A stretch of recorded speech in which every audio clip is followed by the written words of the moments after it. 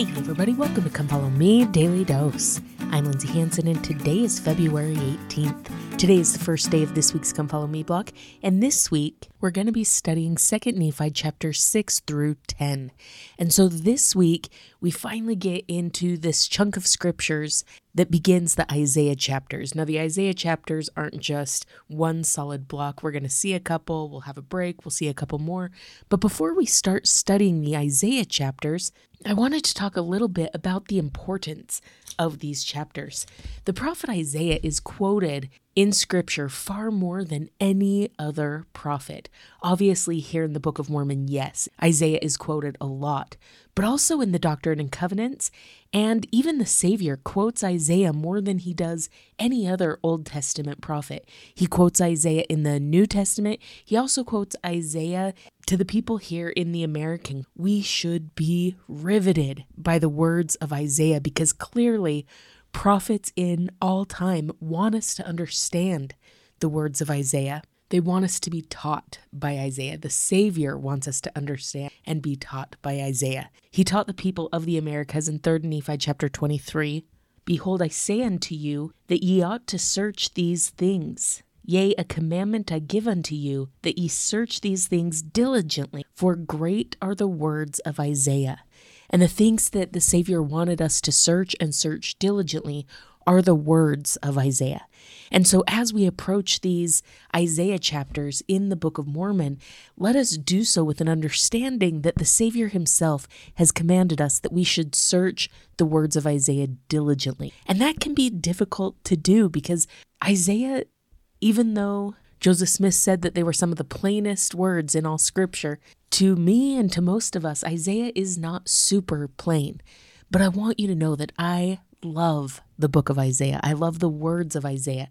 And it is my hope that you love Isaiah too. And if you don't yet, that we can at least get you a step closer to loving Isaiah here as we study him in the Book of Mormon. Now, I think one of the things that we need in order to be able to love Isaiah is we need to have some tips and some tricks in order to better understand what Isaiah is saying.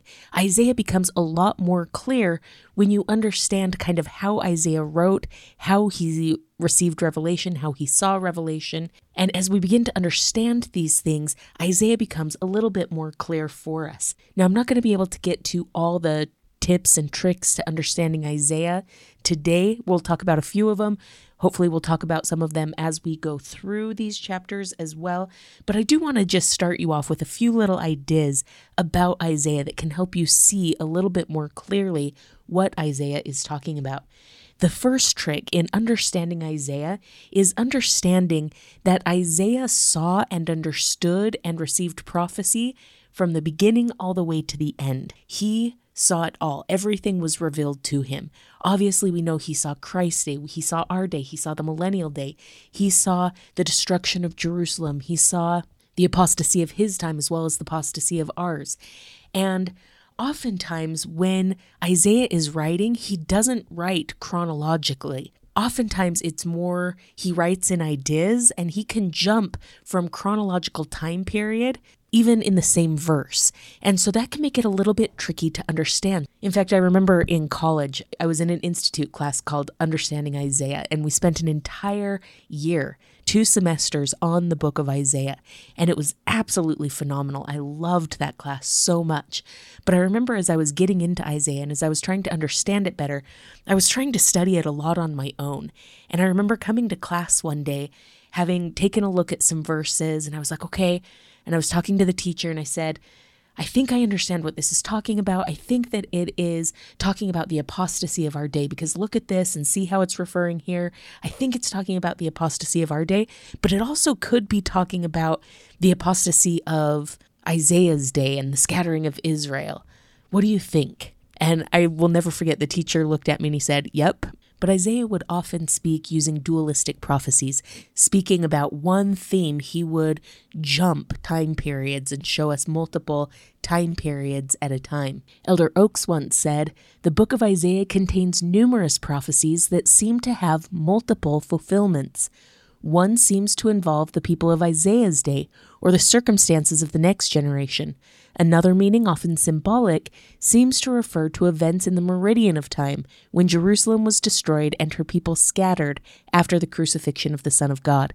Still, another meaning or fulfillment of the same prophecy seems to relate to the events attending the second coming of the Savior. The fact that many of these prophecies can have multiple meanings underscores the importance of our seeking revelation from the Holy Ghost to help us interpret them. So keep that in mind as we study, that one verse might have multiple meanings. It might pertain to multiple time periods. So it's so important to try to figure out the theme or the principle that Isaiah is trying to teach rather than focus on the time period that he's trying to teach. My second tip, actually Nephi teaches us in 2 Nephi chapter 25 verse 1. He says, Isaiah spake many things which were hard for many of my people to understand, for they know not concerning the manner of prophesying among the Jews. So Nephi is saying sometimes Isaiah is really difficult for us to understand because we don't necessarily understand the way that these Old Testament prophets would prophesy, and we don't necessarily understand the way that they would teach. Old Testament prophets tended to speak and to teach and to write using a lot of poetry, using a lot of symbolism, and using a lot of metaphors. Our prophets nowadays tend to speak a lot more straightforward. They just kind of say what's on their mind. But in those days, they spoke with a lot of symbolism and a lot of metaphors. And so Isaiah can be kind of difficult for us to understand because he speaks in symbolism and metaphors.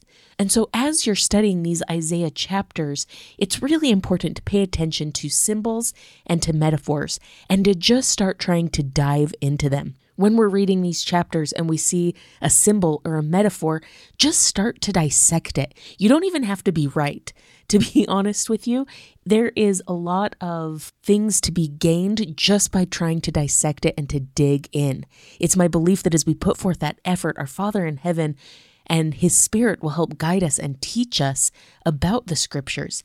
So as you see symbols, as you see metaphors, just start asking yourself questions. What does this mean? What would that have meant in their day? Why would this have been important? What could this have to do with Israel at the time? Just start asking yourself questions, diving in, dissecting it a little bit, and I think the Holy Ghost will guide your thoughts and your studies as you do that. Another tip for understanding these Isaiah chapters and being able to get the most out of them is understanding the topics that Isaiah most frequently spoke about. Isaiah really only spoke about a handful of things as he wrote and as he prophesied. And so as we know the things that he spoke about, as we know the things that he prophesied about, then as we come across them, it's easier to narrow down what he's talking about because we can know he's talking about one of these handful of things. So the things that Isaiah most frequently spoke about was first, he would warn the people of his own day about upcoming dangers, about apostasy and things that were threatening them in their day.